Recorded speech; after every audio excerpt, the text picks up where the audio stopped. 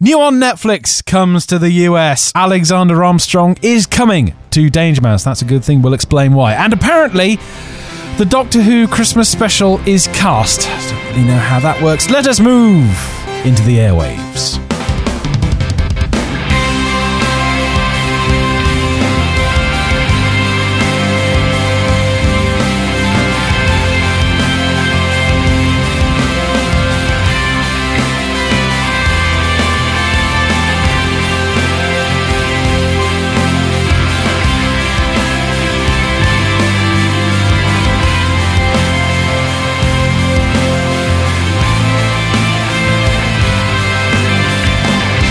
What else could we possibly be doing on a Monday night at 7:30pm? A new episode of the Airwaves, of course. It's the show that scours the media news during its lunch break, does a show in the evening. With me this week.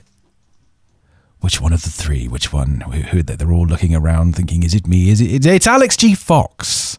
How are you doing? I was looking around. Thanks for waking me. That's all right. I wasn't the one typing, by the way. No, someone's That would be someone with a really noisy PC keyboard. That was actually me, and it's a Mac. So. Yeah. Well, look at him. Someone with an old cheap Mac keyboard. Oh dear. I'm all right. Excellent. I can't tell you what the weather's like. It's been lovely, actually. It's been very nice today. It's just like, late September. You expect it to close in. That sort of T-shirt all the way day. There you go. It's almost completely black outside now. With a bit of I don't know, the curtains are shut, so I can't tell you. I see. Next up, Mr. Tony Blunt. How are things? Not bad. It's been so warm, I almost thought I'd time travelled when I woke up. Oh, really? I thought I was back in mid-July. It was a bit warm today. We really must stop talking about the weather and welcome the man, the myth, the legend, Matt Morley. How are things? Welcome back to the show. Hello, not too bad. You'll want the weather up here as well. It's dark. Can't see. Oh dear! Everyone's just raring to go, aren't they? It's that kind of thing on a Monday afternoon or evening. What is it we're doing here? Podcast. That's the one. So let's start with something that you've got going, Matt. You've got this. Obviously, you've got your new on Netflix service, which scours the UK listings for things that are coming up, things that are basically on Netflix and things that are about to go away. But you've got something new, haven't you?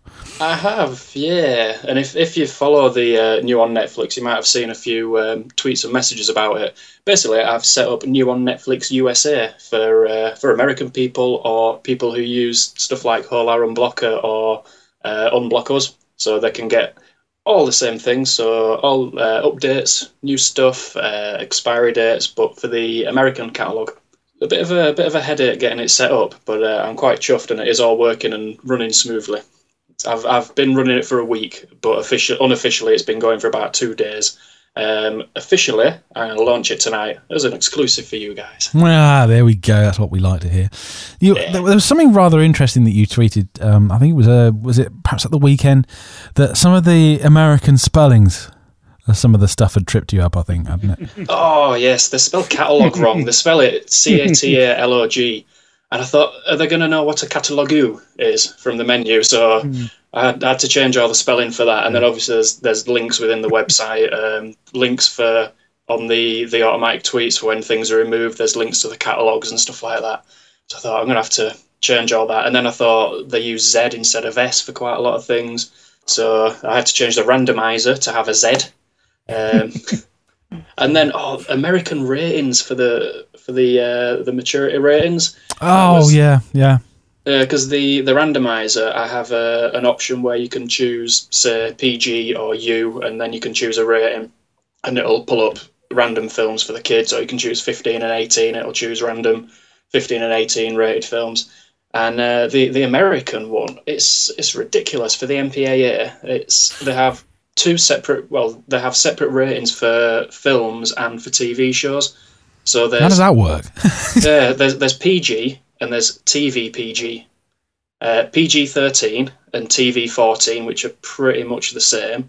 R, which is the equivalent for TV of TVMA. So it was a bit of a nightmare. Luckily, I've actually got a few friends in America. There's a Californian guy who helped me out explaining what it all meant and stuff like that. And It was a bit of a pain because if it was me, I assumed that PG-13 and TV-14 would be roughly the same, but I thought I'd best actually check with someone who knows.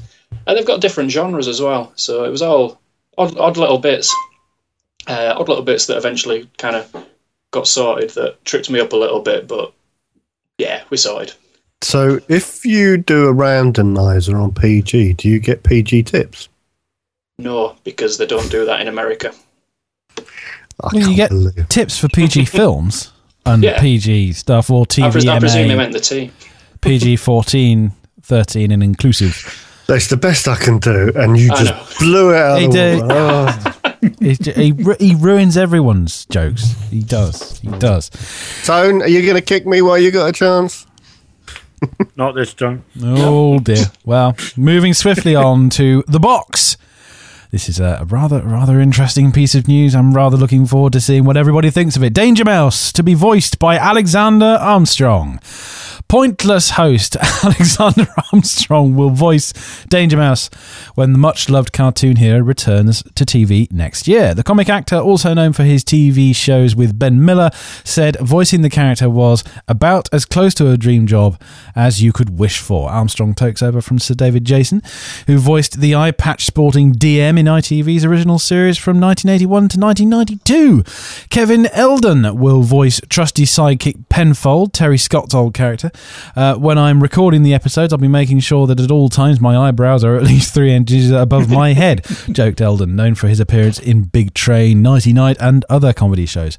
Other cast members will include Shauna MacDonald, Morwenna Banks and David Lamb, the voice of Channel 4's Come Dine With Me, will take the role of the narrator. The new series, which will initially run for 52 episodes, is due to be broadcast on CBBC in 2015. That story from the bbc.co.uk. So, first things first, it used to be on ITV, now it's on CBBC. Interesting. Do you not think? Yeah. Probably a good thing. I would say so.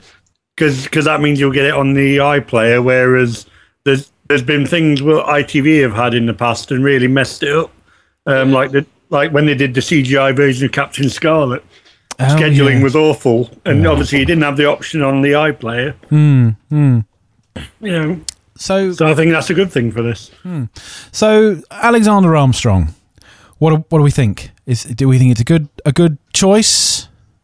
I think it's. Let's carry on, Matt. I think it could be because he doesn't really sound like David Jason, so there's not going to be the risk that he's going to maybe try and copy him so much. That's my hope, I think, anyway. Yeah. A little bit more dapper, perhaps, than David Jason, because David Jason played it very. It was quite hard and fast, wasn't it, with David Jason? Alex, what do you reckon? No, I think he's spot on, perfect guy. He's got. If he brings his personality, I mean, this is the way I go. I forget about the voice. Okay, he's got a lovely voice, so should he with all the money that went into his education. Indeed. But his personality is such that I think Dangermouse being Alexander Armstrong, I can see that. It works in my mind. He's quite charming. He's quite silly. He's quite self-deprecating. He's all those sort of things that you'd want from that character. I can see it being really, really successful. Obviously the first time round, it was great fun and it was exciting and it was, I don't know. I can't remember how old I was. I probably left school, but, it didn't make any difference to me. It was into its third season by the time I was born. Oh, so I may have seen it first time, man. But, I'm really quite looking forward to it. And, I think it's a masterstroke. Because when I saw that, it instantly, it just went, yes, that's who it should be. I didn't know it, but when I saw the name, I think I was chatting with you guys. I just like the idea of it being Richard Osman playing Penfold. That was all, but only because of Penfold's meant to be sort of 2-inch tall character, and Richard Osman 6'7", and I thought, that just in my head that sounded really funny. But the fact that Penfold was actually the comedy character out of it, as rather than it actually. Dangermouse. So I think the delivery on Penfold is probably more difficult than Dangermouse. I would say so. Penfold was the clown. Yeah. You know, Dangermouse wasn't exactly the brightest tool in the box at any point, but Penfold was really the foil for Dangermouse. He was the Watson to the Holmes. It was, and not that any of them were actually Holmesian in their skill. But when you look, let's break down Dangermouse here, because I can't remember what the guy with the fuzzy moustache was called, but he was meant to Colonel be K. Colonel K. Okay, Yeah. so he was. Is it M? Pretty much. You know, Yeah, it's just so many bits out of so many other things, and it was done so brilliantly well that you need to ham up the hamster. That's what I'm saying. You need to ham up the hamster. Yeah. Well, And what about, I just came up with that, so I'm quite. That is very good. That is excellent. You've shocked yourself, look. Yeah, I've got to sit back and have a glass of water. On my word. So I wonder if who's going to end up playing Professor Squawk-and-Cluck then? Baron Greenback. No, well, yes. Who's going to play? Who is playing Baron Greenback? Do we know? Because I don't think it says, does it? it doesn't. No, because there's obviously Shauna MacDonald and Morwenna Banks. Unless Baron Greenback is going to be a woman, they're gonna Starbucket. Oh, could do. Is it, Tone, you don't approve of the Starbucking? I just can't think Peppa Pig's mum could be bad to anyone. No. No. I know far too much about children's television. Well, speaking of this being children's television, obviously we all enjoyed the original. I'm assuming. Yeah. Oh, yeah. Out of all of it, we're all of a certain age. We shouldn't really be. I mean, so says the man with the complete collection of The Wind in the Willows and Dangermouse and things on his DVD shelf. Are we all going to be you're the youngest of us all, aren't you? I mean, I am the youngest of you all. Are we all going to be watching this? Are we all going to be Too right? Yeah. Got to be worth a look. Oh, thank God I'm not on my own then. Brilliant. I only had kids so I could carry on watching children's television. I was talking about that the other week, actually. Yeah. So I was talking about stuff like that with going to see kids' films at cinemas. You don't have to just turn up looking like a pervert. You've got a valid reason to watch kids' films in the cinema. You're going. I don't care if you like it, you're going. Yeah. I saw the original 40 years ago, you're coming. Yes. Just sit there quietly and eat those crisps. Yeah. Do we know how long these episodes are going to be? Because it mentions there's 52 of them. I can't imagine they're going to be longer than the original. I think the originals were something like 20 minutes each. Yeah. And with it being CBBC, they'll probably run like 5 in 1 week as well. As much as we'd like them to be 45 minutes, it's just not going to happen. 20 minutes is enough, but yeah. You know what I think is, I mean, this is just me, is equally as important to who plays it.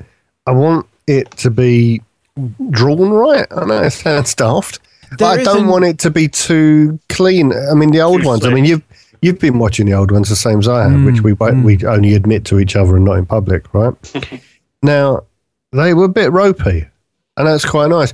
I don't want it... it's things like silly things like Garfield, right? Now, I bought all the Garfields when I was in the States because you can't get them all here, right?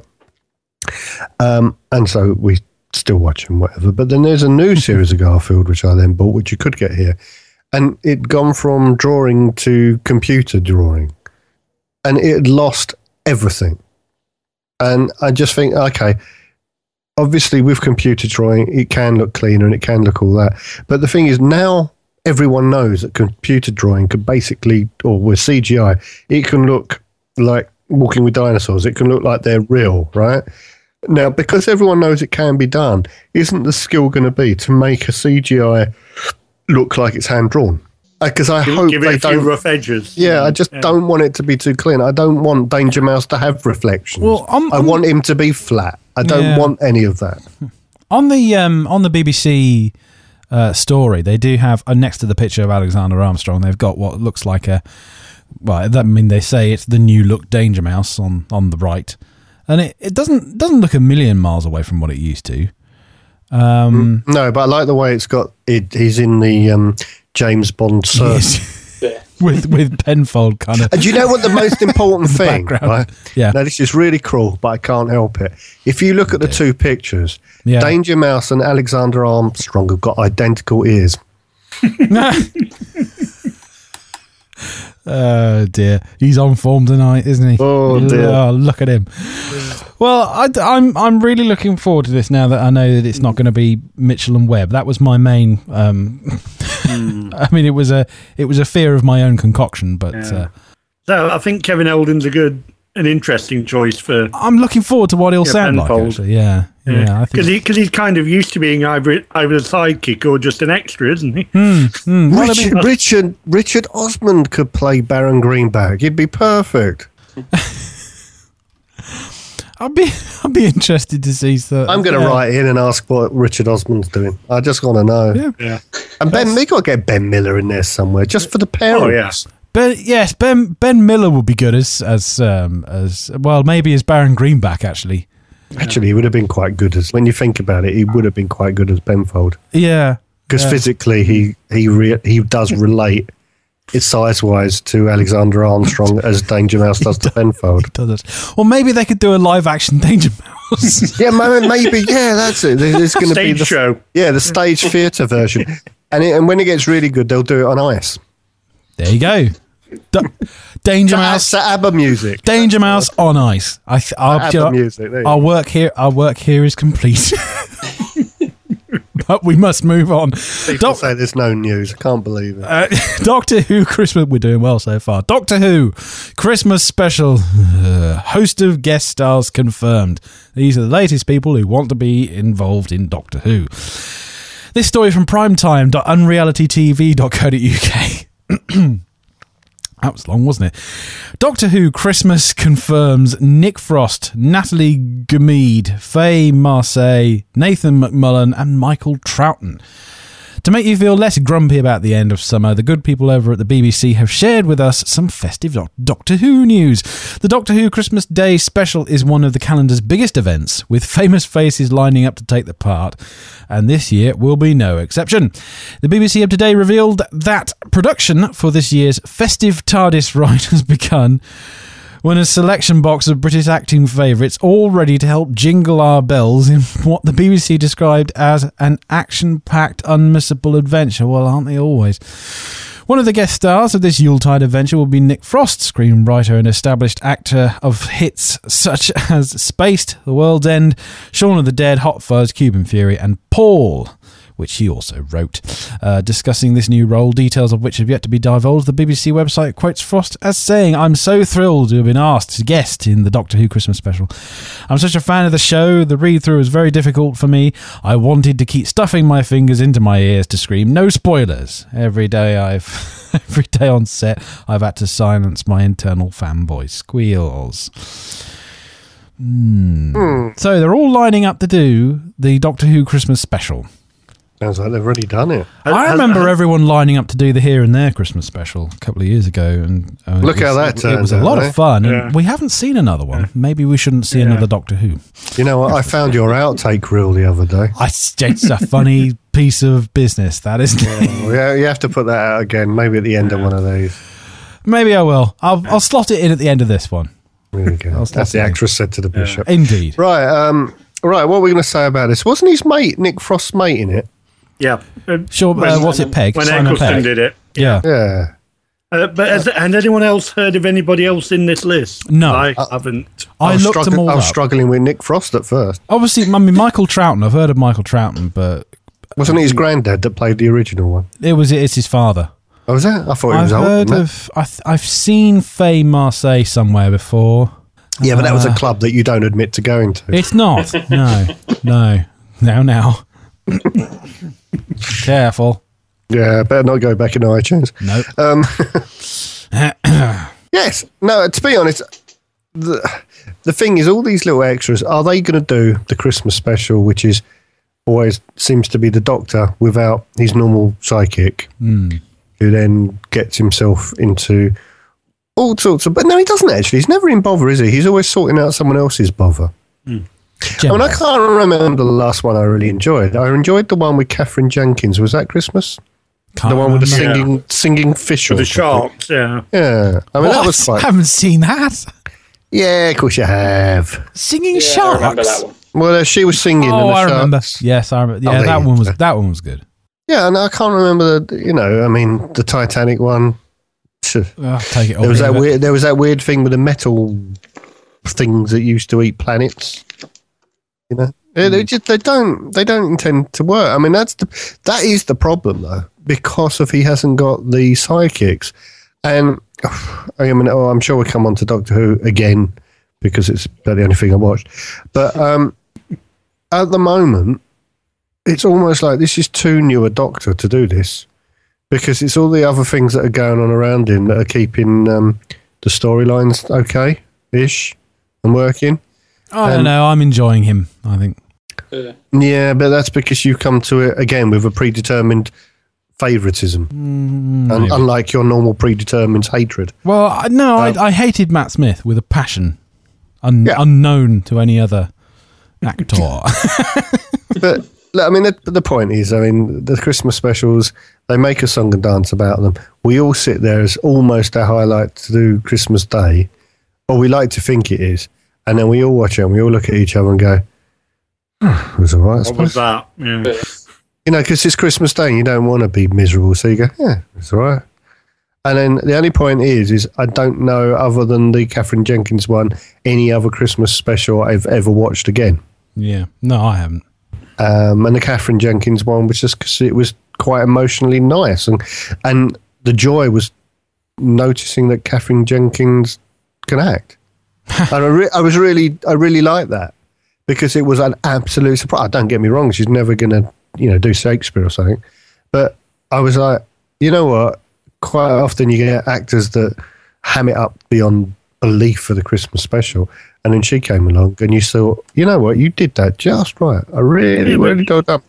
And I mean, I'm looking at any speaking though, did she? It's Catherine Jenkins. She's just there to listen to and look at.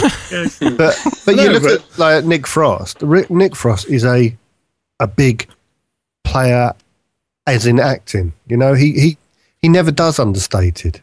No. It's always it's almost slapstick. It's almost 1930s American falling off Keystone Cops type acting. Well, that's his shtick, isn't it? Yeah. I mean, I'm just looking and thinking, oh no. I mean, like we say, we're not really sure who the other people are, we could have all looked it up and looked clever, but we're at least being honest, right? Well, I looked them up. I still can't remember who they are. Okay, well, you looked them up and you don't now. You look stupid. Yeah. So you should have kept quiet. See? But what the point is, it was a bit like, you remember, I've forgotten his name. He was in a story last week, actually, for not hosting a play. James Corden. No, the other one. The one that did that biggest world tour comedy show, made the most money ever. Oh, yeah. It comes from Bolton, Manchester I think. bloke, yeah. Yeah, that way. Peter Kay. Now, that's it. when he did one, it wasn't a Christmas special, but he played a character.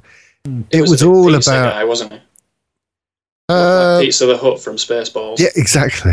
But it was all about him. I mean, the rest of the story was almost irrelevant. In fact, if you remember that story, the Doctor only appears at the end. Yeah, it was practically not in it. So it was all about Peter Kay. And I'm a little bit worried that when they get actors in of this ilk, because they did it with James Corden, or whatever his name is, didn't they? They had James Corden in an episode, yeah. Yeah, actually, I think they had him twice, didn't they? But I think they came back to that storyline at some point. But that's the problem when they have people in that they're getting in because who they are rather than Doctor Who. It tends to pull it apart too much. Yeah, I'm hoping to take more of the approach like they did with Simon Pegg's episode, where yes, he's appearing here and there, and then he's part of the finale, but it's not mainly about him. That wasn't a bad episode that Simon Pegg. And I'd also love to see Nick Frost as a villain. That'd be quite interesting. Well, if they did Nick Frost, moustache. So if you did fairly villainous moustache on this picture on here, so could be Nick Frost with his name in a Christmas episode, you could have another snowman thing. There we go. Yeah, Nick Snowman. Yeah, what was the line? Was it Moffat said something about Frost at Christmas? It makes sense. It's like by that logic, next year it's Jon Snow. Yeah. Is there anyone called Patrick Sludge? Because if there is, you better get his CV in now. You nearly caused Tone to eject his drink all over his computer there. Oh, dear. You say I say bad things. That was the worst line I've heard in There years. you go. There we go. Right. Moving on with the box. Downton Abbey's return, watched by 8.1 million viewers. BBC.co.uk has provided us with this fine story. The first episode of Downton Abbey's 5th season, or series, this is the UK after all, was watched by an average audience of 8.1 million on Sunday evening. I was watching The Good Wife at the time. It beat the debut episode of 5-part BBC One drama Our Girl, which attracted an average audience of 3.9 million. An extra 300,000 watched Downton on ITV's Plus One channel. Another 400,000 couldn't get the damn thing to work. But it was just over a million less than the 9.2 who saw the first episode of Series 4. So numbers are going down. Downton Abbey is doomed. It's all over. These figures are actually wrong. Oh, really? These figures are wrong. Because I've got to admit, I had it on and then got distracted. So it was on, so I counted, but I didn't actually watch it. So, right. So you have to reread all these numbers -1. But I've got to admit, it's a weird thing with Downton Abbey because I never watched, say, what is this, Series 5? So I never watched the first 3. I haven't seen a single episode of it. Okay. I've heard it's very good. No, I never watched the first 3, and I watched them on Netflix because my wife mentioned it. And it wasn't long after I got Netflix, and I thought, well, I'll watch one. I thought, that's intriguing. I'll watch another. And then I watched all 3 straight out. And the next series I watched. But it's almost to do with a schedule. Sorry, do we say scheduling or scheduling? Because I can never remember. Scheduling. I can never remember which one I'm supposed to say. That's what we say in the English. In the English world, right. So once it is the scheduling, and it was almost like it crept up. My wife said to me, I don't know, sometime midweek, Downton's back on Sunday, and I went, well, no. It doesn't seem. It seems almost too early in the year. It seems to be, and it's quite a short series. I don't know the scheduling about it. Scheduling, I got it right. The scheduling seems to have tripped me up, and I don't know. I mean, there wasn't the big build-up there has been, and I think we're getting to a final stage of where Downton is going anyway. I can't tell you on air why I know that, but something to do with work, and I don't know. I asked my wife about, well, was it all right, and she sort of went, well, there was this and there was that, and I was like, that was an 1.5-hour show. She went, yeah, that about sums it up. And I was like, I will watch it because I recorded it. And I will watch it. But I'm not saying it's had its day, but there is, I mean, for instance, the Village just finished. And if the Village had the interest, shall we say, the Americans have in that Downton, the Village is a far, far better made show. It's written. I mean, the trouble what's happening with Downton at the time when they wrote it, it was fairly novel because we hadn't had an upstairs downstairs type thing for 20 years, which they also tried to bring back, and that was a massive flop. Yes, of course. And it was novel, but they weren't. The storylines were pathetic, but it didn't matter because it was just about watching, 1920s, earls and dukes behaving slightly badly, and there were some quite pretty girls, and some of the storylines were silly, and it wasn't stretching your mind. But the whole thing became more and more. They were stretching a point just to try and make it work, and as time moved on in the story, the upstairs downstairs, the upstairs people actually talked to the downstairs people, and the Lord actually knew who the butler was. It was like, and because that's the way history moved on, which is fine, but it doesn't make for such an interesting story. The fact that you don't like the behaviour to each other is also interesting. The subservience and the almost, it was incredible, but it made for a better story. And now it's a bit like a soap opera that, you look at someone like EastEnders or Coronation Street. If I lived in either of those places, I would move straight away because of the murder rate is incredible. Yeah. And there isn't a pub that hasn't been burnt down at least 10 times. Yeah.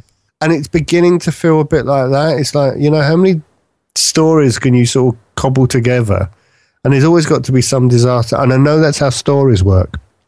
But there's only so far you can go when it's, a 5-part, 6-part thing that comes out once a year. And I'm not saying it's not a done deal yet, but it's getting to the point where the world... The first series was good. The second series, it was good, but it didn't really need to because you already had people hooked, and you got the third and the fourth. You're getting to the point now where if it isn't actually very good, it's going to end. And I think it's got to that point. I haven't seen it, and I'm not saying it's not very good, but now they've had all the goodwill they're going to get. And that's why I'm saying it's going to start to unravel a bit. I was going to say it may well start to run out quickly. Matt, have you watched Downton Abbey at all? I haven't. No, it's not something that's... You don't have any wish to seek it out? No, not really. I think with you lot going on about it, I think I should at least watch one episode and pretend to feign interest. I'll just confirm your dislike. Yeah. Yeah. Tone, have you checked it out? No. Not with what the tweets he was retweeting the other night. No? Oh dear. Have you been naughty again? I almost DM'd him and told him to wash his mouth out. I really did. I tell you, there's something about this Downton Abbey. I just can't. I don't think I'd be able to watch it because, of course, it's the main house. Oh, it's Highclere in. Nice house. Is it? It is. It's a beautiful place. It's in Hampshire, I think. It was the place that they used for Totley Towers in the Hugh Laurie and Stephen Fry Jeeves and Wooster. So it every time I see Downton Abbey, and of course they use it for the logo, it's just that's Totley Towers. It's kind of stuck. Well, I mean, the amount of times I've worked there is ridiculous, and I just think about. Oh, yeah, do you remember that time they made me go up about 50 foot and get that painting down? Oh, dear. And remember that time where they didn't do what they were supposed to and the gardener had to come in and stand on the piano? Do you remember that? That's what I think.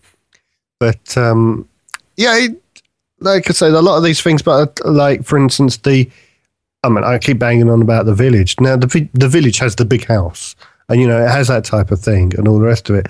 But it's not just about the few people in the big house. It's about the village. It's about the people that live off of the big house. It's about the whole town and the way the people are trying to get on with their own lives despite the big. There's a world going on, and the big house is part of it. Whereas Downton Abbey is just about the big house and a load of getting weaker storylines. Yeah.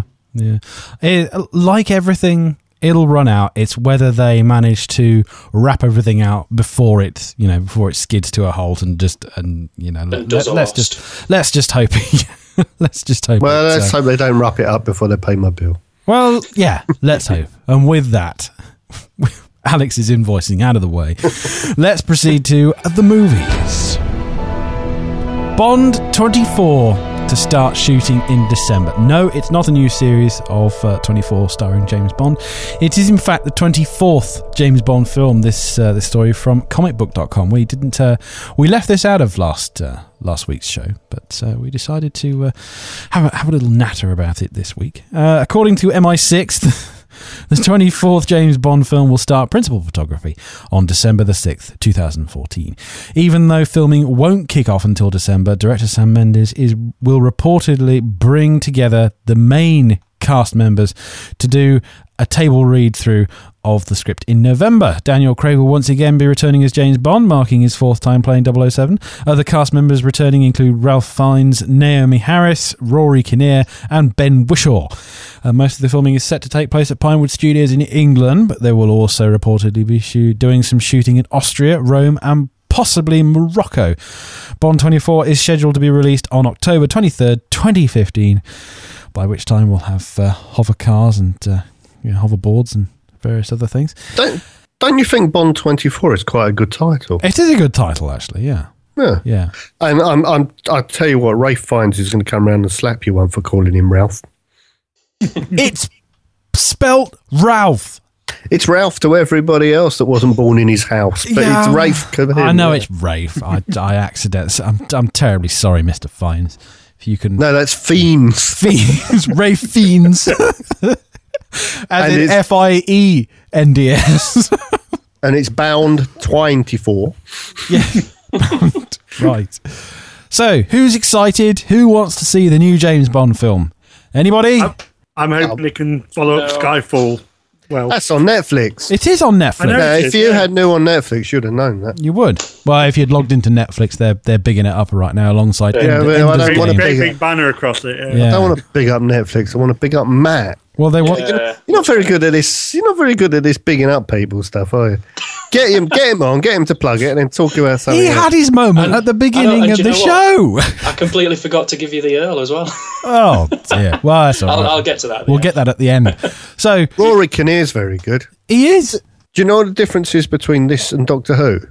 I've heard of most of these people. Yeah, I was going to say, people like Ray Fiennes, Rory Kinnear and Ben Whishaw. I've never heard of Naomi Harris. But I bet you, right, without looking, I bet you she's quite good looking. Well, I think she's going to be one of those. You might not have heard the name, but you'll know her face. You'll know the face. Well, let's have a look at the face. No. Oh, okay. No, never seen her before in my life. Where you been living, eh? Oh, she was in Skyfall. In that case, I have seen her before. She doesn't have a very memorable face. Well, I'm right about the beauty of the face, at least. Oh, that's stupid because I really enjoyed Skyfall. It seems that most people didn't. Well, look, if you had new on Netflix, you would have known it was on, and you could have gone and watched it. No, I know it's on because they've been pushing it. I thought it was that quantum thing that everybody hated. What, Quantum Leap? No. I think they lost the series a couple of months ago. Is that the Ray Fiennes version, Quantum of Solace? Yeah. Oh dear. So anyway, James Bond, 24. It should be. And another thing is, right, if Dangermouse can knock out 52 in a year, what's this doing 24 in about 40 years? That's rubbish. Yeah. I mean, they're going to get behind Sherlock soon. Bond has remained pretty much every James Bond film apart from the George Lazenby one. They're all pretty good, but really? Sherlock is gradually getting worse. I'm not sure, some of them you watch and you think they're good because of maybe nostalgia. Mainly. But some of them, I don't know. We haven't got an epitaph thingy here, and I'm really doing bad. But the guy that played Jaws, he died. Richard Keel. That's it. So he passed away on September the 10th. That was that last week? I think it was. Yeah. I looked him up, right, and obviously he passed away, and that side that is very sad. But I looked him up, and he is a proper giant. Was a proper 7'2". That's bigger than Carl. Yeah, that's at what's Carl 6'7". That's 7 inches bigger than Carl. And it's like, when I read that, like when you watch these people that are supposed to be giants in films, you think, he's big, obviously, but he's not that big. And then you look at this and go, oh my God, he really was? Yeah. But he was only 74. I mean, I know it's completely off topic and we're not, don't have an obituary section. Well, it's not off topic because this is James Bond and this is a general discussion. And if I had sort of thought about it earlier, I'd have had his name right because that was a bit disrespectful. Yes. With absolutely none intended. But, yeah, I mean, that's the thing. I mean, you think about the film, right? What film was that in? Moonraker. Okay. Now, was that any good? No. There you go. And the reason because actually I was thinking, the worst film was, that was the one he was in. And my brain went, let's talk about him before we go back to the film, right? Well, he was in The Spy Who Loved Me as well. The end of Moonraker is the end of his particular story. So what was the bit on the train where he was on? Not on the space. So Moonraker was obviously the one when he had the little girl at the end. And the other one wasn't he on a train? Because didn't James Bond electrocute him by sticking the wire flex in his gold teeth or something? Yeah, I think so. I mean, that's what I'm saying. I mean, people have very rose-tinted spectacles about many, many James Bond stories. So, I mean, the funny thing is, the last Daniel Craig one was a very, very good film. What was the one where, I don't want to give anything away, a main character died? That was Scaffold. It was played by a woman. That was Skyfall. Scaffold. Okay. Skyfall. Right.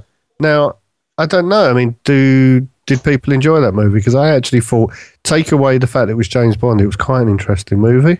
I thought it was a return to the James Bond of yesteryear, which I prefer. I don't want dark, heavy James Bond without any laughs in it. Well, this is the point. Every time they try and reinvent James Bond, that's the point. They try and reinvent it. Well, if you're going to reinvent something, therefore it has to be different. If it has to be different, then by that very premise, it's not going to work in the same way as the old one.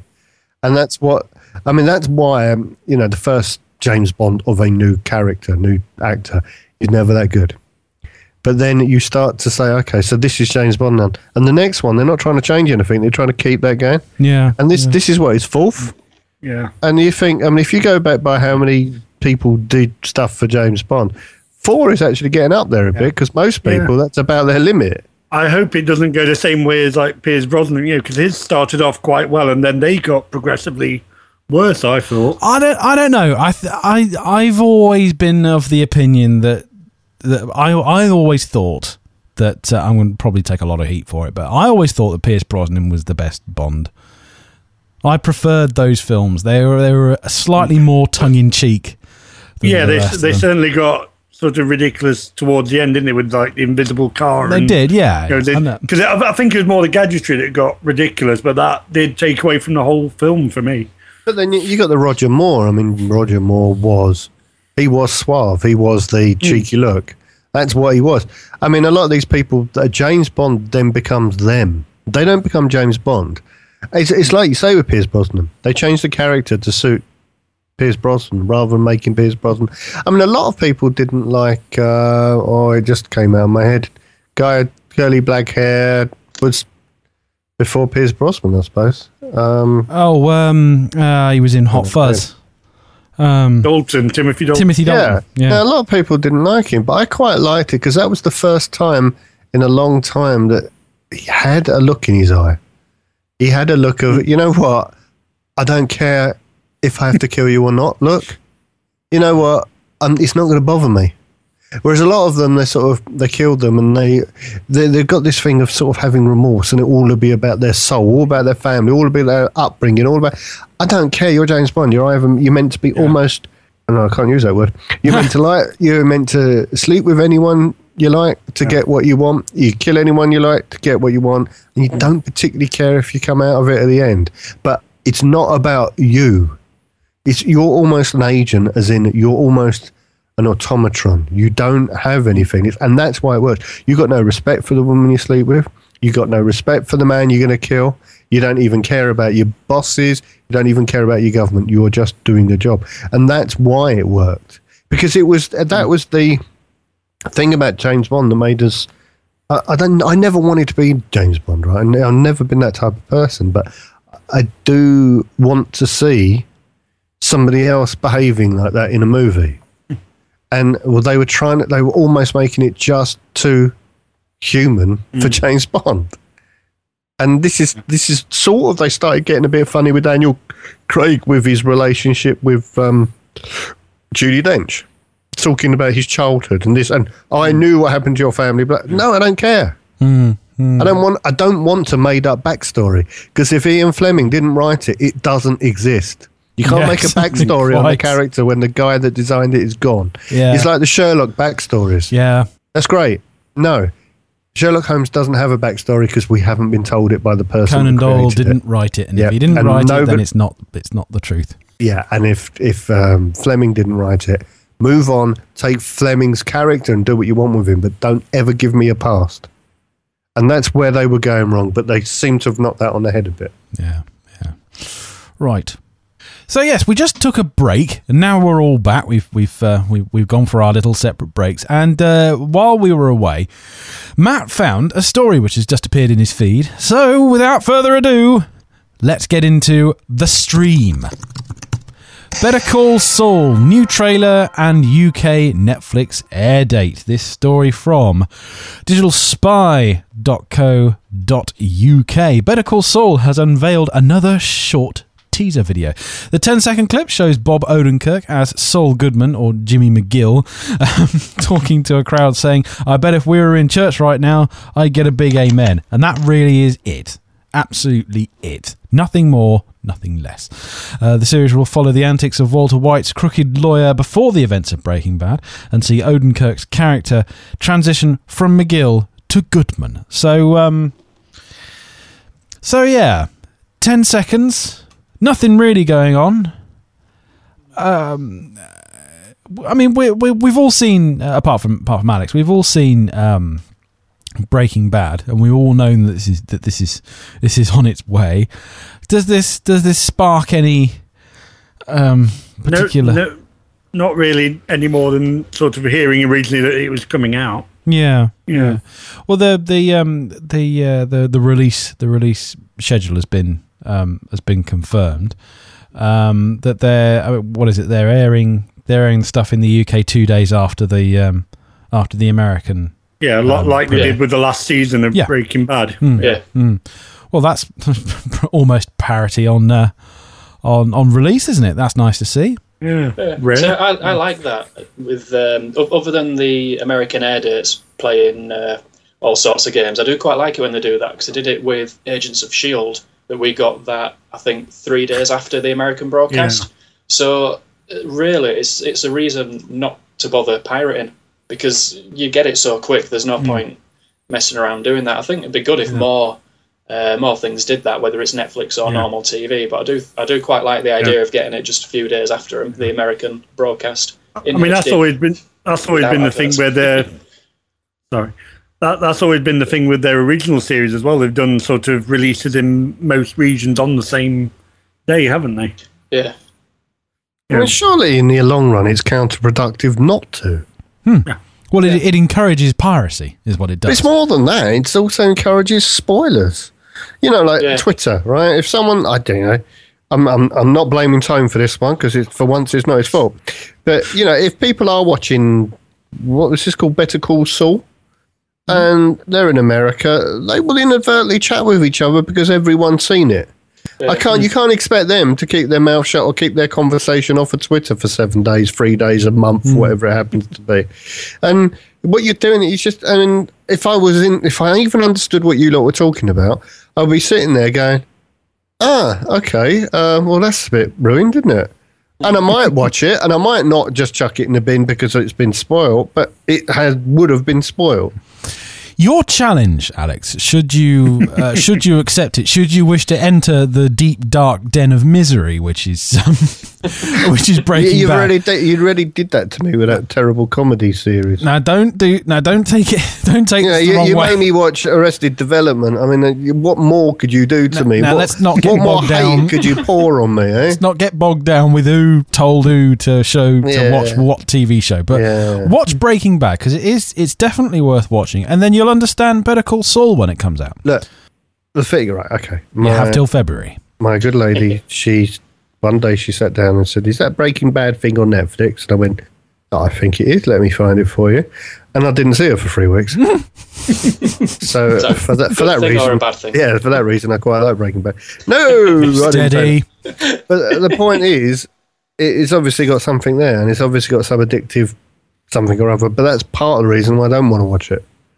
Because I haven't got a space in my life at the moment to get so involved in something that for the next 6 weeks, when you say what I've been watching, I'll be going, Breaking Bad. Can we get this finished early so I can watch Breaking Bad? Yeah. You know, and I'm not, you know, I'm not ready for that. And also, just the premise of the story bothers me. No, I mean, cooking meth, yeah. You know, I mean, I found that on Netflix, and I said to my wife, you know, are you watching it again? She goes, no. And I went into my son's room and said, is that really appropriate for your age? And he went, well, all my mates have watched it. I mean, obviously not my baby son, don't get me wrong. No. And I was like, do you understand, because I only know bits, I said, do you understand what's going on here? You know, it's not a glorification or anything. And I asked him, you know, and then I obviously checked with the missus and she said, it's not, it doesn't make you want to be one anyway. No. And, certainly not. So I left it at that. But, you know, it's, I don't know. I quite like the idea of a legal drama based around it more than I actually like. You know, I mean, like you lot, who was it? I don't know who it was told me to watch that. Is it Dexter? Dexter, and it was all big and everyone was loving Dexter. Is that the one that's like, you know, works for the police, but he's actually the main protagonist, shall we say?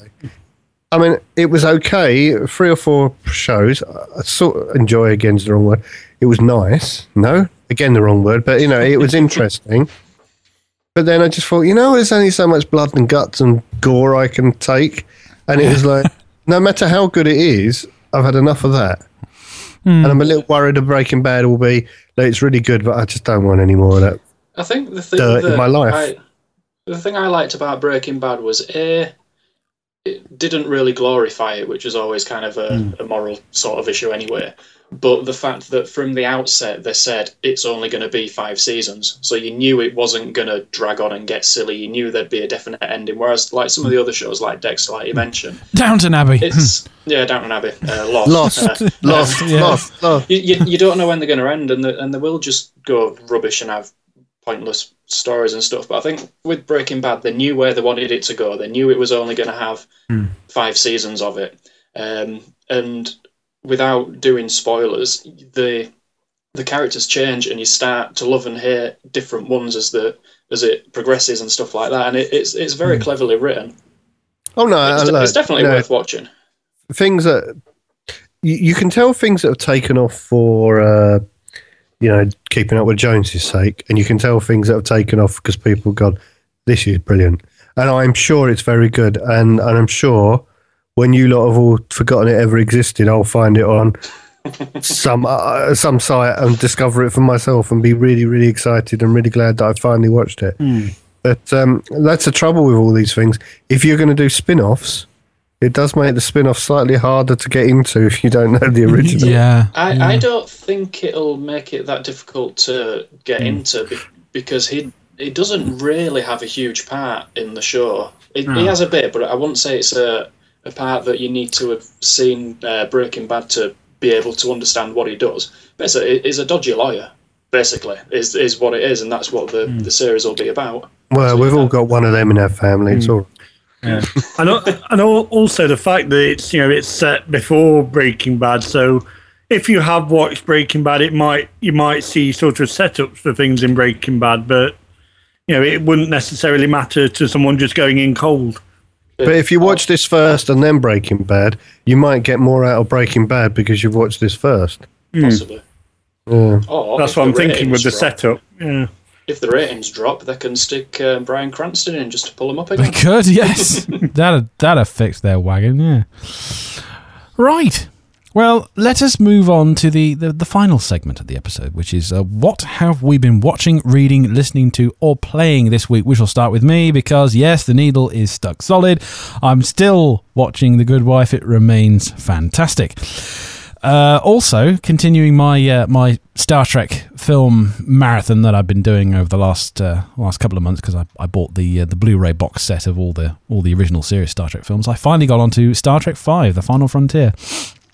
Not quite as bad as I remember it. It has an interesting box. Yeah. It's an interesting story. It's okay. It's very much an episode. Is this it's obviously it's like the rest of the box, it's rescanned to it is, yeah. Blu-ray. Yeah. I bet some of the visuals towards the end are quite good in that. Well, that's the thing. If you read about some of the backstory of Star Trek V, because it was written and directed by William Shatner, and he really had a hard time trying to get people to because the people who usually did Star Trek, the special effects for Star Trek was ILM, they weren't available at the time because I think there was there was an Indiana Jones film to be done. There was a couple of other sci-fi things to be done. So really, they were left scraping the bottom of the barrel. And the Blu-ray transfer really does accentuate how bad some of the special effects were. I mean, yeah, the Great Barrier and things, they look interesting, but some of the model shots, they really do look terrible. That's a shame. I mean, the thing is, the acting is as good as Star Trek usually is. The guy who plays Sybok, Spock's brother, is good.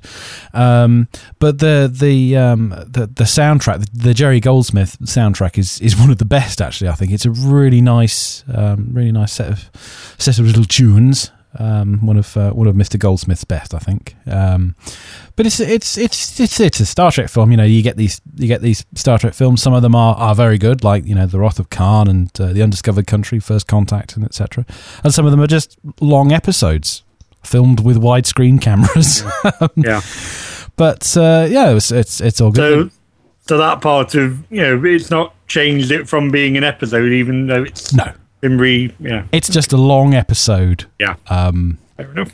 With slightly subpar special effects.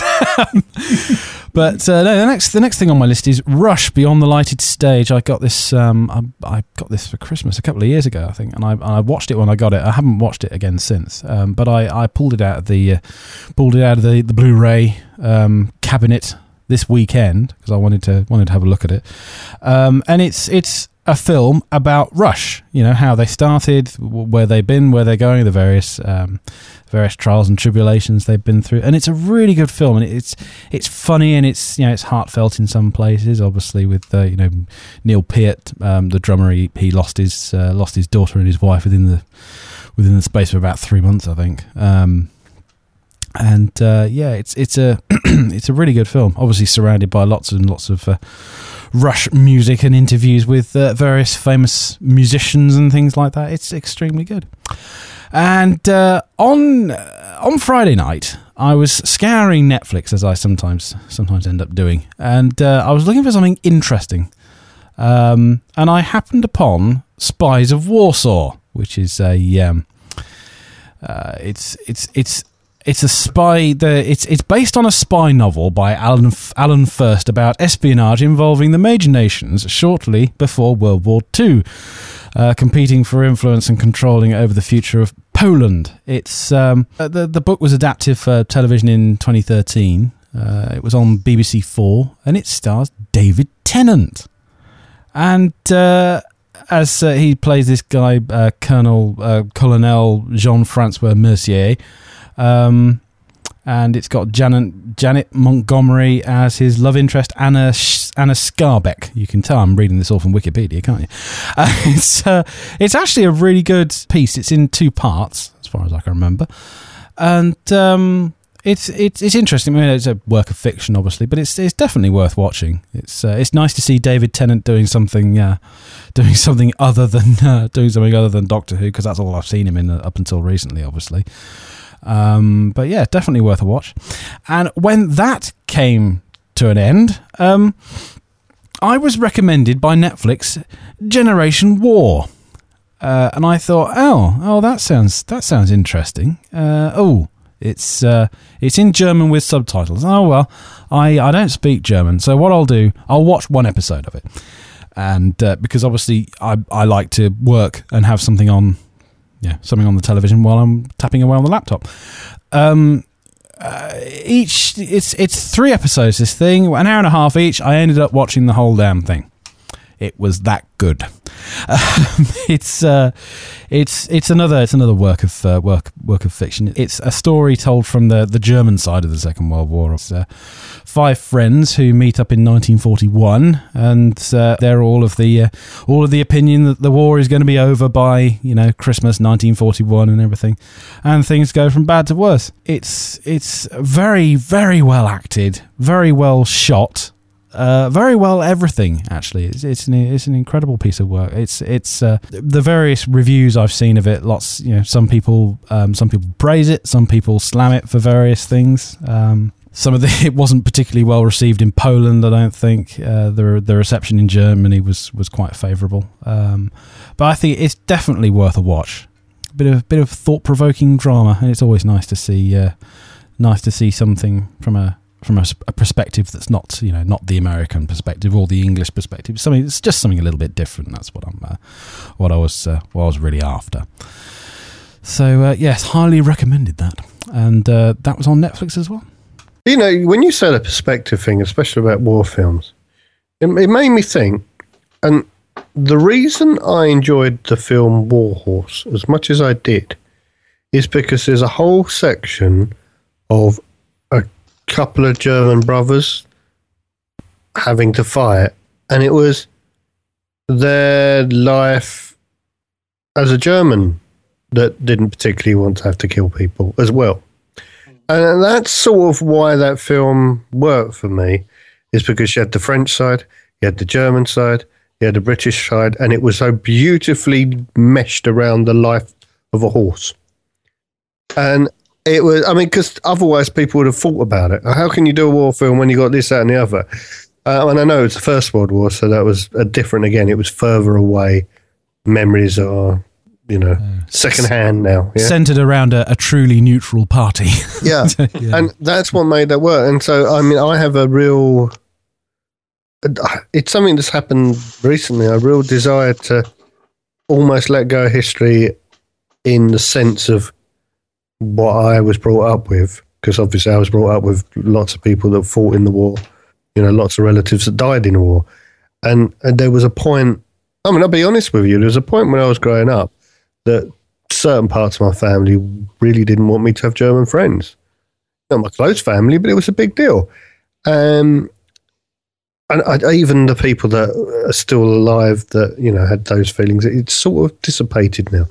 It's not so much water's gone under the bridge. I think people have proved themselves not to be Nazis anymore, or the Japanese proved themselves not to be what they appeared to be. I'm not saying anyone was anything, just that's the way it is. And to see, I think there is a point now that maybe with the history, the 100 years since the First World War started, it would be really interesting if we saw a few more things being put together in English, so the masses can see it. A few more things being put together from different perspectives. Because I think people learn more about war when they learn about it as with different perspectives than they do just as we won this battle, you lost that battle, you were the evil, we were the good. And you don't learn about history that way. That's just the winner's version.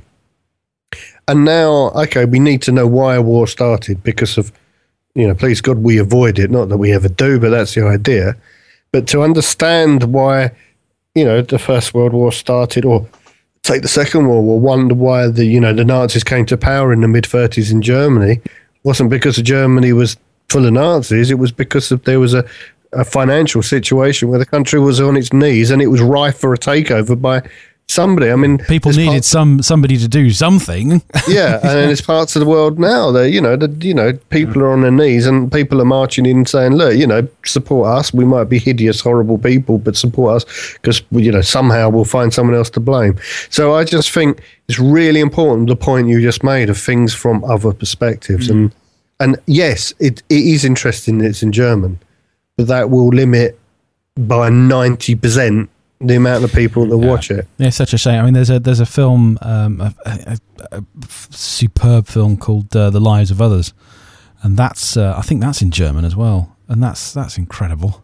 That's about East Germany after the war with the Stasi and everything like that. Yeah, but the point is the way to stop hating and the way to understand is to see a sympathetic portrayal of the person that you didn't realise was human too. There was a line in, I don't, it might have even been Nikita, the Elton John song. And there was a line, and I was quite young when that came out, and I remember the line, I've got my eyes closed, just trying to get it right. Do the Russians love their children too? And it was the height of the Cold War. And I remember hearing it, and it had a real profound effect on me, as in, how can you ask that question? And I don't know how old I was when that came out, but I remember thinking, how can you ask that question? And I thought, I'd never even considered that they didn't. But there must be people out there that have been brought up with such an animosity towards the world that they're going, well, they can't do. And there must have been people in Russia at the time going, well, these Americans, they can't love their kids because why do they want us? Why do they want to point weapons at us? And so, I'm waffling, but the point is, it's really important, and I wish there was more of it, vastly more of it. There's lots of wars that are, the Falklands War is still close in people's minds, but I would be really interested to see the story of some conscripted poor Argentinian lad that was dragged out of his village somewhere outside Buenos Aires and put on a boat and said, go over there and shoot at English people. And the truth is, you don't believe in this, when the truth is you might come back in a box. But I need to see that story. So as a person that remembers the war really, really well, because I am a bit older than you and I remember it because I was old enough to remember it properly, I'd like to. There's still something going on there in my soul and a lot of people's soul, and every time say the Argentinians have got an election, one of the things they do, they start talking about the Malvinas because it gets them votes, right? For me to understand, and sort of let go of it, would be to see it from their perspective. I think it's really important, and I think it's something that's not done enough. And I think it's something that should be done on a large scale. Why not a Sunday night village type moment or the Downton, slot? Something big that they go. I mean, you know what? I'd like it to be something big that a point was made. It would be like an ITV BBC joint production, something that would make people look and go, actually, it must be important because they've got together. And you know what? I think people owe it to us as a nation and them as a nation. And you heal wounds. The best way you heal wounds with things like that isn't United Nations, and it isn't business agreements, and it isn't bringing over Ozzy Ardiles and Ricky Villa or whatever it was at the time. The thing is you put it on telly and you go, this is what they were told and this is how they felt. It's time you stopped hating them because you've got to know who they were. And it's got nothing to do with anything, but I've got that off my chest. Indeed. Very well said, too. After I'd finished watching Generation War, Netflix proceeded to recommend Downfall. After Spies of Warsaw and Generation War, Downfall is an absolute masterpiece, but I just couldn't take any more, so I didn't bother. So I was wondering where that would scale compared, with what you were just saying about perspective. It starts suggesting all of these things. It's amazing. So if you're not depressed enough, here's another one. Yes, here's a film about Hitler's last moments. Wonderful. Tone, what is on your list, sir?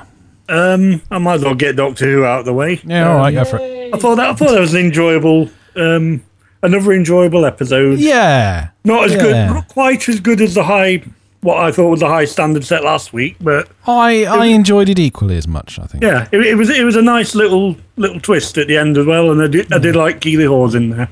Yes. Well, there's nothing. It's very hard not to. It is very hard not to like Keely Hawes. No, because I picked it as well, I will talk about it with you rather than bring it up again.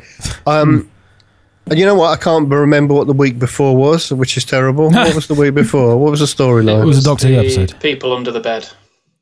Okay, no, that was okay. That was quite good. No, this was better, and the reason this was better, and it was a good story. It was a clever story. It was going slightly more back to old Doctor Who, and for once it wasn't on Earth type thing. Yeah, and that was nice. Thank goodness I enjoyed for that. That's good. You've had your break now. Next week it's going to be Yeah, it had some weird looking alien, which was really cool. The Doctor got to be. You know what? I'm a little bit worried. They're doing a bit too much Matt Smith type delivery. The zaniness is still there, and I'm like, oh. They did kind of have that in the first episode, and then it's slowly been reducing, hasn't it? Really? Yeah, but there was a little bit in this, and there was a little bit of the oh dear. But you know what? Right, okay. Doctor Who's going to be fine when Jenna Coleman leaves, right? It will be fine. Yeah, explain that for people who haven't heard the last two shows, perhaps. No, but the point is, this is the point I was going to make, right? I mean, Jenna Coleman is, she's beautiful. She really is. To watch, exactly. Horrendous. But what?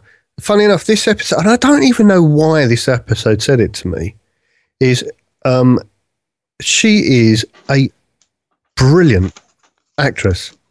There's something about her delivery in this episode that she is holding the whole thing together. It's almost like, look, you're new.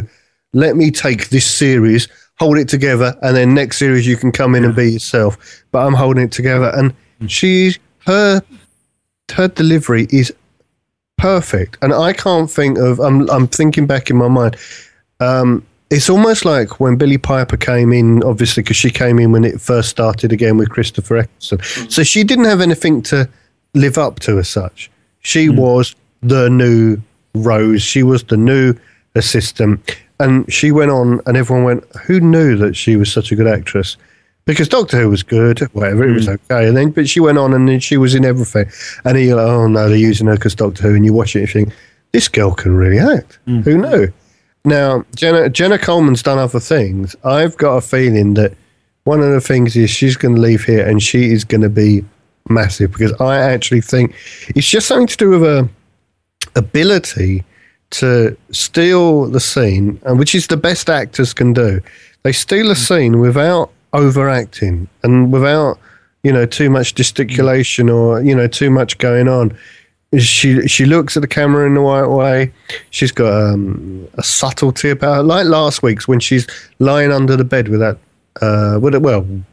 we'll call him the kid because he was the kid at the time. She was talking to him. And it was beautifully motherly, right? And then she was talking to the kid that I won't say who it turned out to be, telling him a story because that was going to help him the rest of his life. That was beautifully motherly again, but almost matronly as well. She's got all these things, and she does it in a really, really subtle way. And I actually beginning to see her as a real future go-to actress. And it's almost distracting that she's so beautiful. And that, I reckon, is what distracted me originally from how blooming good she is at what she does. Because she'd only really done things before when she was very, very young. She was playing school kids in school kid type age programs. And this is her first, I'm an adult, young adult, playing a young adult. Honestly, watch out for this girl, because I think in a few years to come, we'll be saying, do you remember when she started on Doctor Who? Yeah. Because she's holding this thing together, but she's holding it together with such ease. It's amazing. But she's also, there are signs of, obviously we know what's going to happen. She's going to leave, and there are those signs of her stepping back, and then maybe that's where the Matt Smith era will really end, if you see what I mean. But it is almost, she's stepping back. It's almost, I'm stepping back. I'm going to do this for you. I'm going to do this series for you. I'm going to give you the space to find your feet, but I'm then step back. But she is a young girl that is holding together such an enormous show with absolute skill and seemingly no effort or not taxing her at all. And it amazes me. It really does. Seemingly to the opinions of many people, that she's doing that, and Peter Capaldi is like, people like his acting despite the writing. Well, I like Peter Capaldi. I think he's doing a great job. Yeah. Well, it's something for the older men. That's all I can say. Well, I'm the youngest of everybody here. Well, so there we go. I'm not that far off Peter Capaldi, so he's doing us a favour. Fair enough. Continue, Mr. Tone. I've finally finished. I did mention it last week. BoJack Horseman on Netflix. I've been waiting most of the week to find out what you think of this, because I'm considering watching it myself. I think it's worth watching because it's only 20-minute episodes. It's a lot of the humour similar to, it's Will Arnett, so you will have some elements of what you've seen in Arrested Development with him. So Alex is going to be right there. Oh yeah, totally. Yeah. Of course. But there is also. He doesn't know what I'm talking about. Never mind. There's some of the humour is a lot like sort of Family Guy type humour, maybe. I thought that too. Yeah, you know how much I know about this. I thought you'd mistyped something until I saw that Matt had written the same thing down.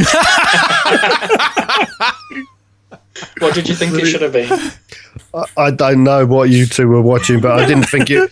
It's only when you wrote Netflix and didn't write some, .porn site. I thought, is that what it is? Me.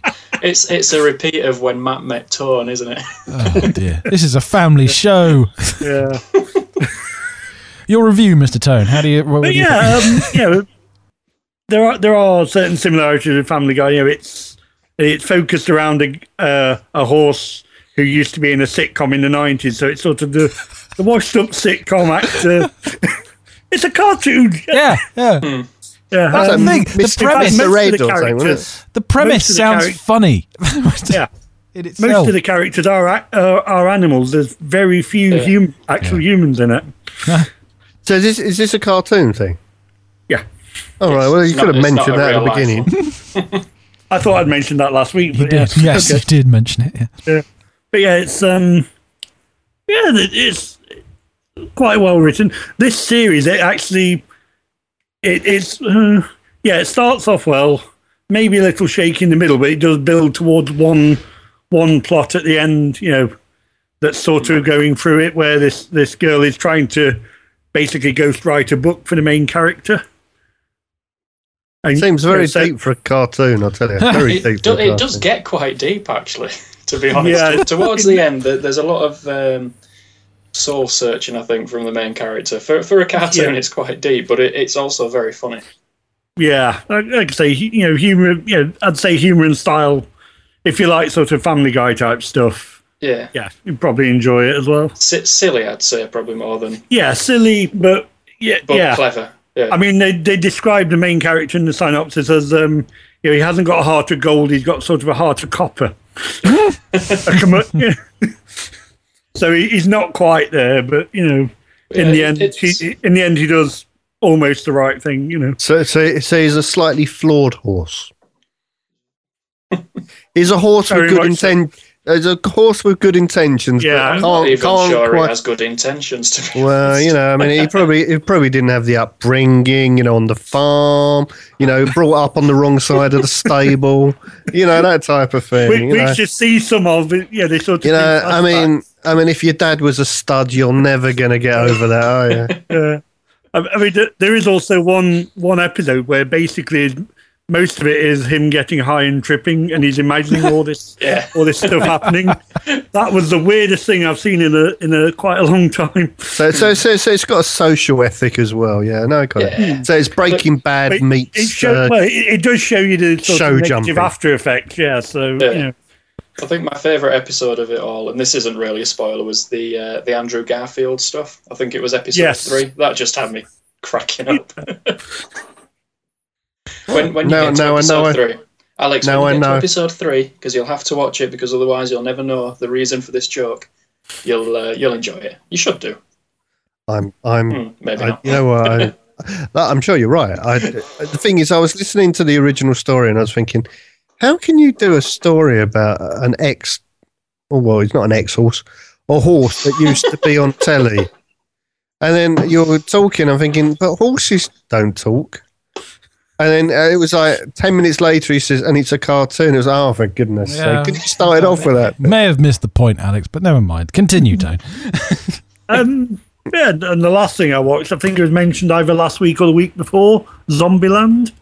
Is this a biopic? Yes. How did you... Yeah. No, it was... I think somebody else mentioned it, but I can't remember which one of you it was. But I sort of went in not really expecting anything, certainly not expecting my favourite part of it.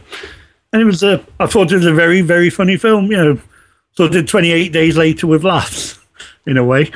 Because they're doing that thing where they're trying to get away from, running from disaster almost. It's Woody Harrelson, isn't it? Yes. Yeah. Yes. And the guy from Superbad, I think it is, or... Yeah. Yeah, but less so him. And then there's that bit of Bill Murray's mansion in the middle of it was... Yeah. That was brilliant. I just thought, because it's all, showing that they loved him. It was a brilliant tribute to him and to Ghostbusters mainly. Very little mention of his other films, has to be said. But, But yeah, I really did enjoy that little scene, where they're sort of trying to recreate one of the scenes from Ghostbusters almost. But yeah, really enjoyed it. I didn't really know what to expect with it, and it turned good. Excellent stuff. Thank you, sir. And Matt, what is on your list, sir? Well, there was Doctor Who, which we've already discussed. BoJack Horseman, we've already discussed.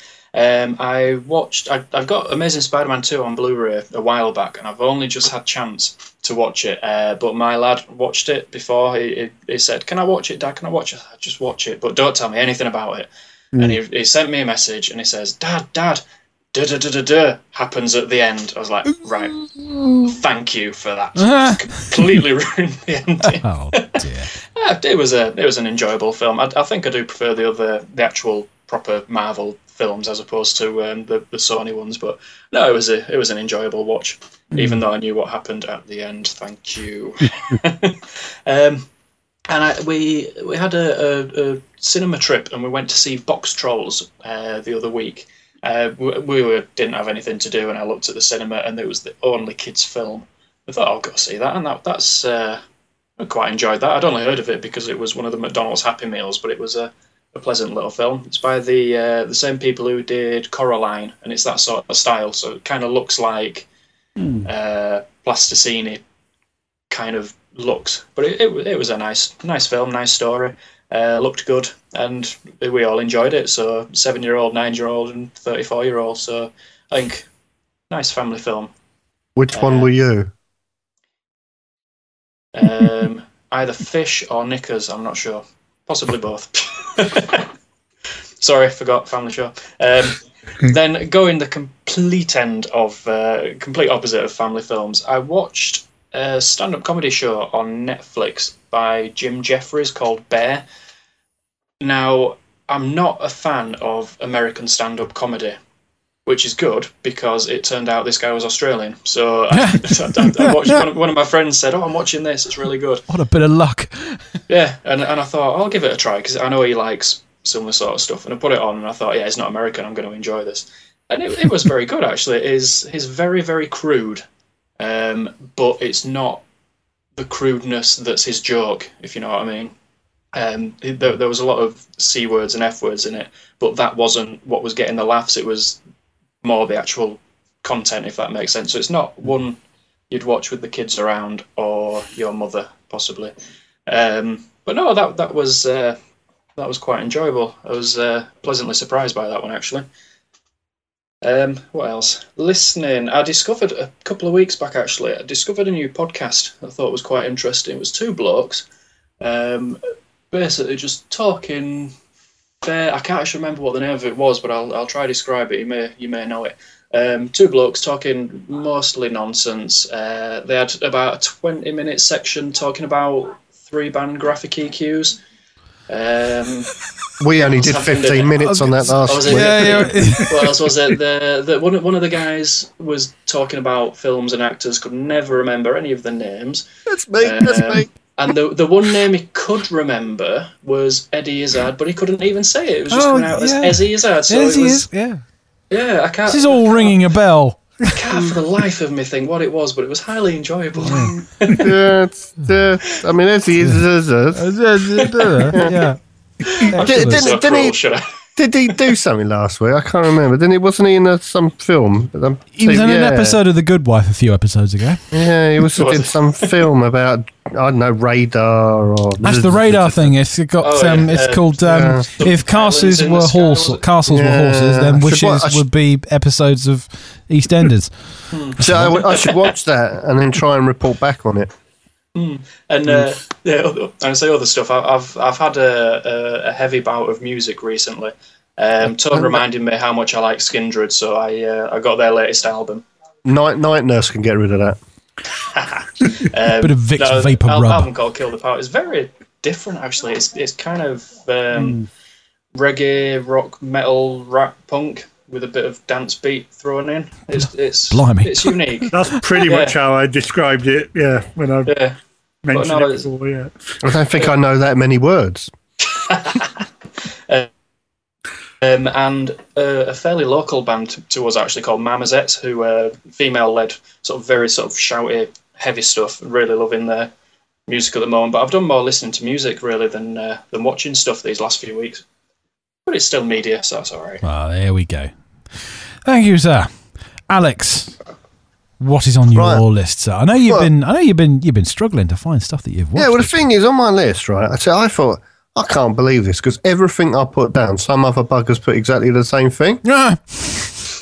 And I honestly looked at that and I thought, oh no, that's me. Apparently, I've managed to do it twice, which I didn't think. Yes, you have managed to do it twice. I don't really know why you've done it twice. No, I didn't know I could. But anyway, I was looking at that thinking, can you believe that someone's watched only the things I've watched and in the same order? But anyway, it's a coincidence, isn't it? It's a small world. You know, you can embed images in this thing as well. Can you? Oh, don't tell me doesn't that. scrape them out. Doesn't scrape them out. It will. The next version will. Don't worry about it. It's taken me about 8 months to remember how to do a line break. I still can't do that. You'll have to teach me. Put two spaces. Nobody knows what we're talking about. What you do, it's Markdown, so you put two spaces after it, and then you do a character return. There we go. Yeah. Or you do a BR in a. Do a BR. You can. It accepts HTML as well. Yeah. I'll be scraping that out. See, I'm an HTML bloke, and nobody listening to this even cares. Anyway, right. Okay, now, I know I mentioned it, I think last week. I probably couldn't remember what it was called or who was in it. But Whitechapel Series 3 being back on Netflix. Well, that's not true. It's not being back on Netflix. They finally put it on Netflix. I was introduced to Whitechapel by Carl. And I think Series 3 is the best series in total because I've actually got them all now. But Series 4, which will come on, start to lose its way because they do the arc thing from the beginning to the end. They start with the arc thing, and which they don't even recognise exists in Series 3. So Series 3 is basically three two-part stories, and they're all really strong stories. The first two episodes are one story per series, and that's the first series is one story per series, and they're good stories, but it can go on a long time, whatever. But these, I absolutely heartily recommend Whitechapel. It's a bit gory, but it's not. I had heard that it was a bit nasty in places, actually. Yeah, but it's not gory for the sake of gory, which is really interesting because I'm not a gore lover or anything, but sort of the gore is just about as much as you could get away with, or the least you could get away with, and make the point. And it's just brilliantly done, and every actor in it is really, really strong. And there's characters in there that, you actually start caring, and then it starts to pull itself to bits, and they start to fall to bits a little bit, and it's just really good.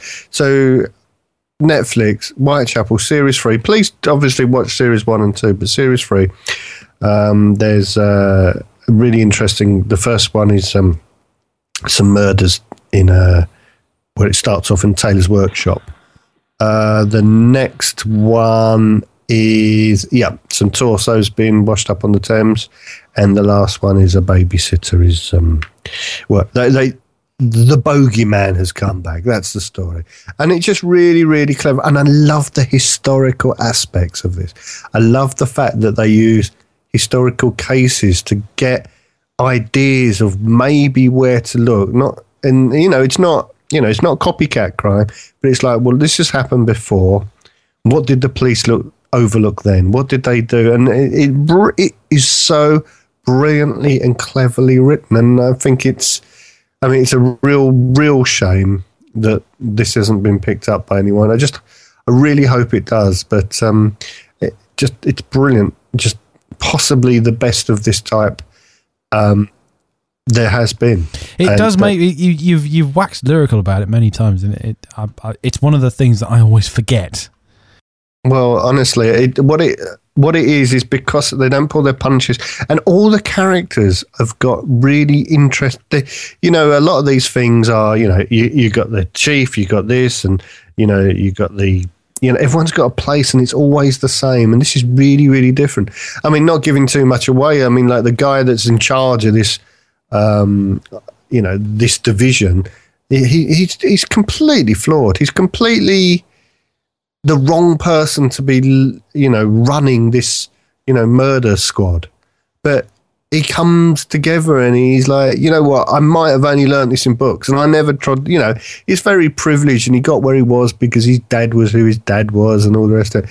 And he's desperately trying to prove himself, but he's got some severe idiosyncrasies that really hold him back and things. And you care as much about the characters as you do about them solving the crimes, and it really is brilliantly done.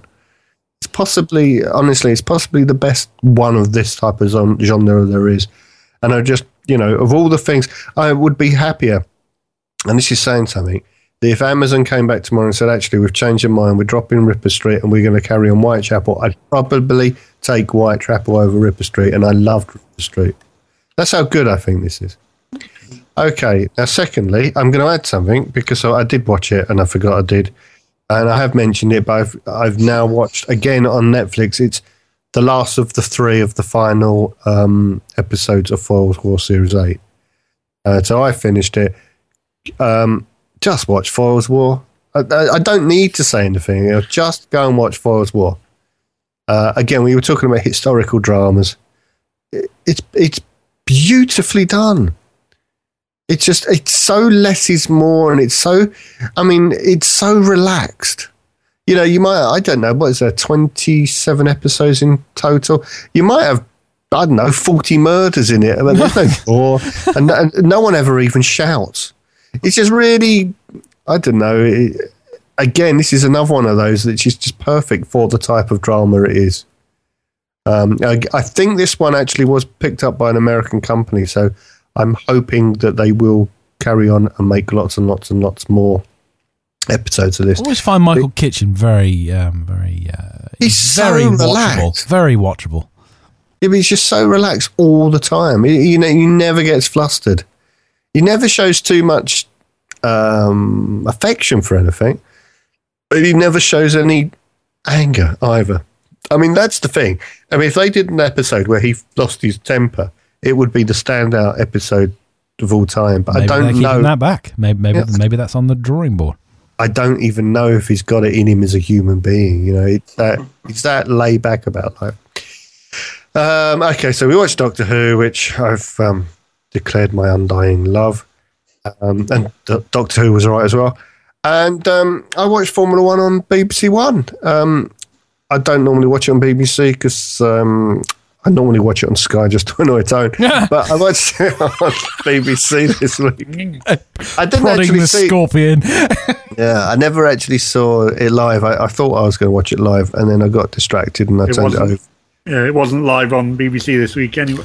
That's funny. That's funny. The amount of times, the amount of times there's been an F1 race, and I think I'll watch it this week. I will watch it this week. Oh, it's not the BBC. It's Sunday night at 8:00. Was there a race on this week? Oh, yes, there was. Well, who won it? Oh, well, that's answered that question, hasn't it? Well, the thing is, I turned it on to see the finish, and do you know what? I'm not that into Formula One that I even cared, but I quite like the rest of it. You know, since knowing Tone, and he gets so overexcited about it, I've actually made it business of mine to try really hard to get into it. And to a certain point I have. I mean, I don't really care, but I like the razzmatazz. I used to go when I was a lot younger. So my dad used to drag me actually to the races. And I don't hold it against him, but it was, you know, it wasn't my thing, you know. And I've only just sort of got over that after however many years. And anyway, so I watched it, and I watched it, like you say, as a highlights package, which was the point I was going to make. And as a highlights package, I think I enjoyed it so much more. Because it seems to go on from about, say the race is at 2:00.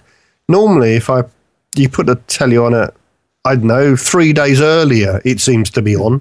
And it just seems like this race lasts 2 hours and you manage to get, you know, 48 hours of rolling television about the same thing. And I really quite liked watching it as a single package. I mean, there was a few things I know that you didn't like because you never hold back. Even with all the blocking I try and do, you still manage to get through my filters.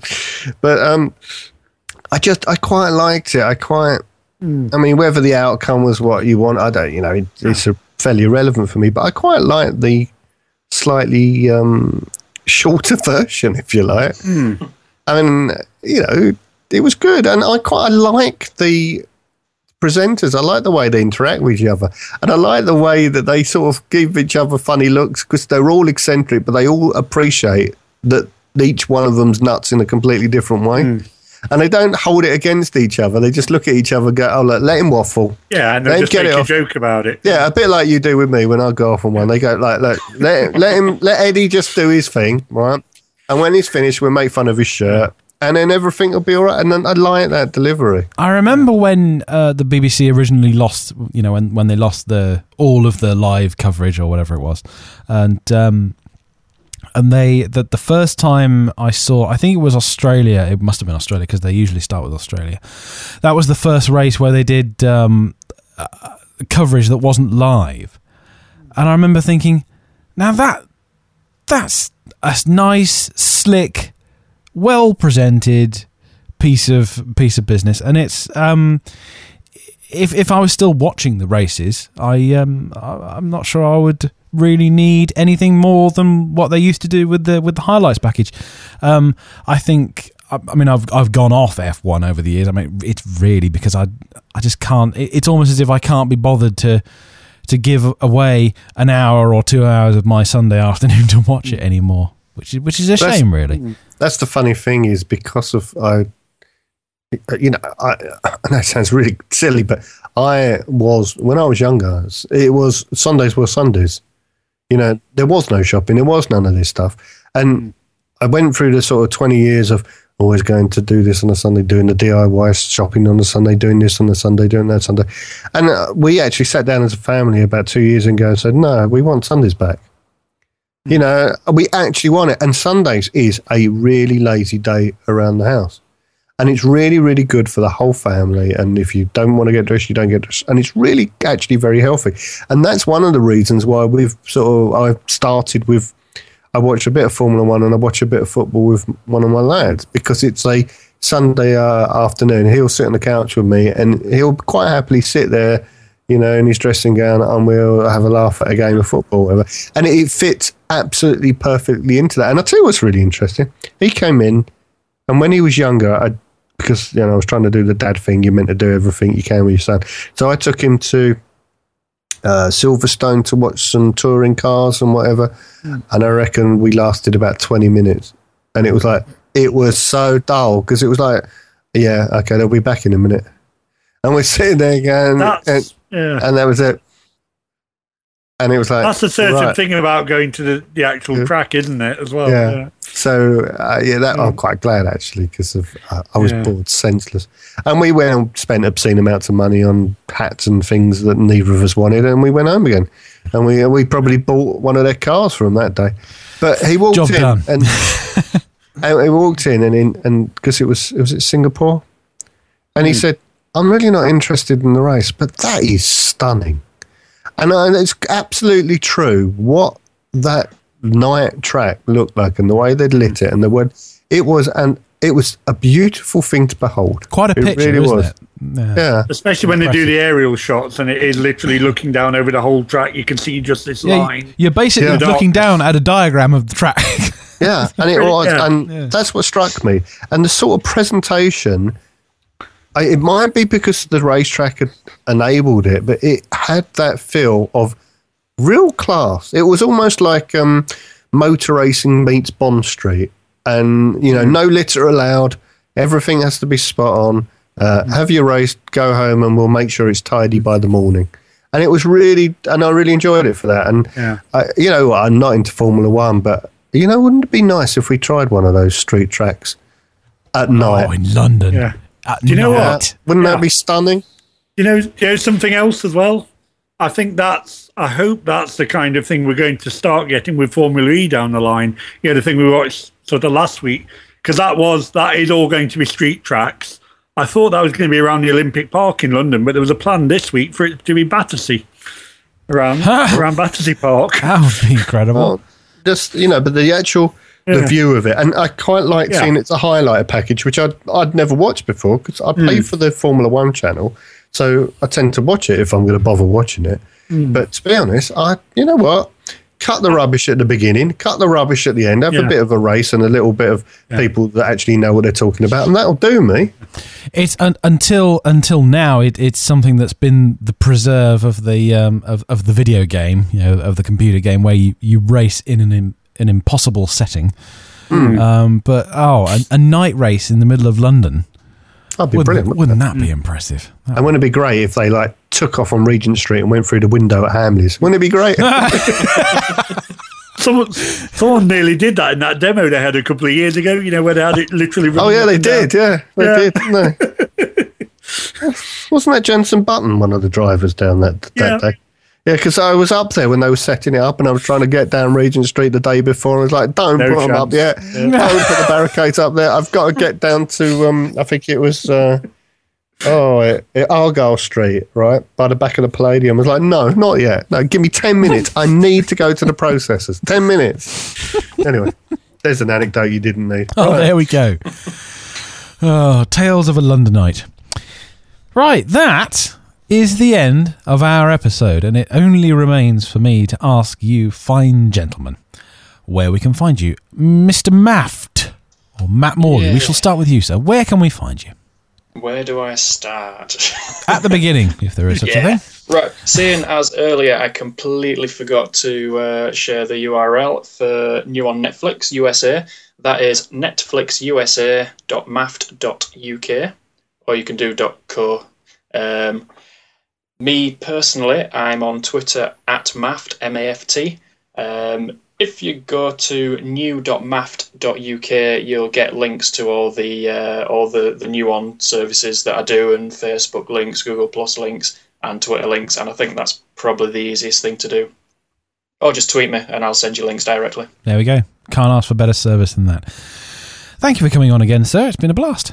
That's all right. We shall have you on again in, I don't know, in a month or two, I would have thought. He would have probably done Canada, Australia. That's my next plan. Canada, actually. Well, there we go. Don't tell anyone. Because I'm exclusive, and I have no time as it is anyway. Well, don't tell anyone, but the Canadian one's far better. Yeah, I've heard that. The Dutch one's pretty good as well. They get some good stuff, but they've only got about 1,000 in total. So Depends what you want to watch. Yeah. Indeed. Tone, where can we find you, sir? On the Twitter, Tone7x20.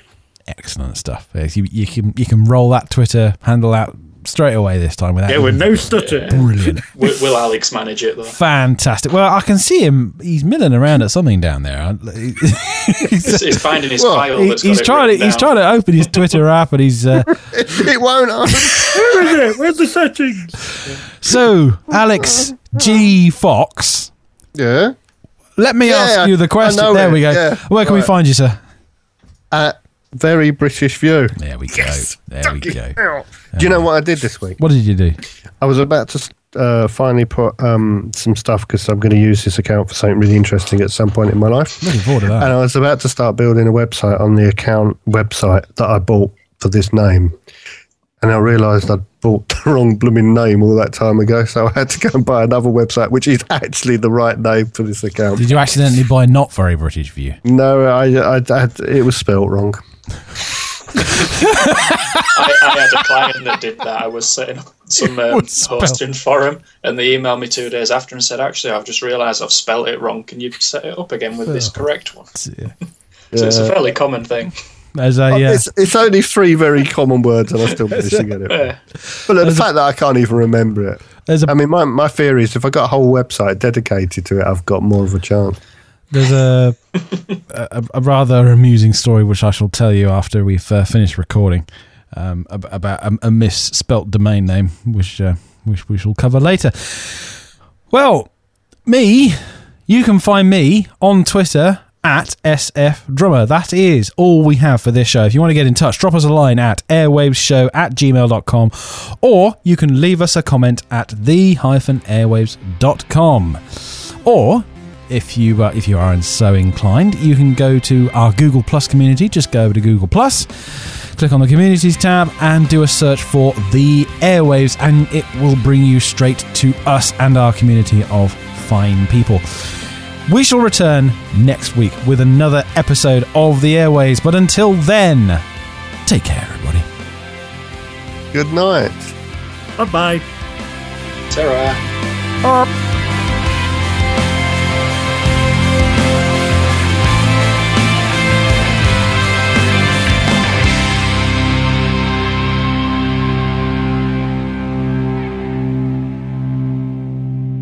Stupid. Come on, cough it up, Ross. Come on, cough it up. Here we go. That's part of the charm, though. Can we change this to a cookery show? Because yeah, I'm up on that. I've just made this beautiful. I made this lovely stew. And the kids ate it and asked for more, and it's all gone, and everyone was happy, and it only took 5 hours. 5 hours to slow cook. Yeah. I'd have to bow out after revealing my masterpiece cheese on toast. Is that with or without Worcester sauce? I recorded all of that. That's going at the end of the show. Brilliant. Right, are we all ready, gents? Yeah, does anyone listen to those end bits? What, the end bits? I do, because I put them in. Yeah, I do, because I know they're there. Oh.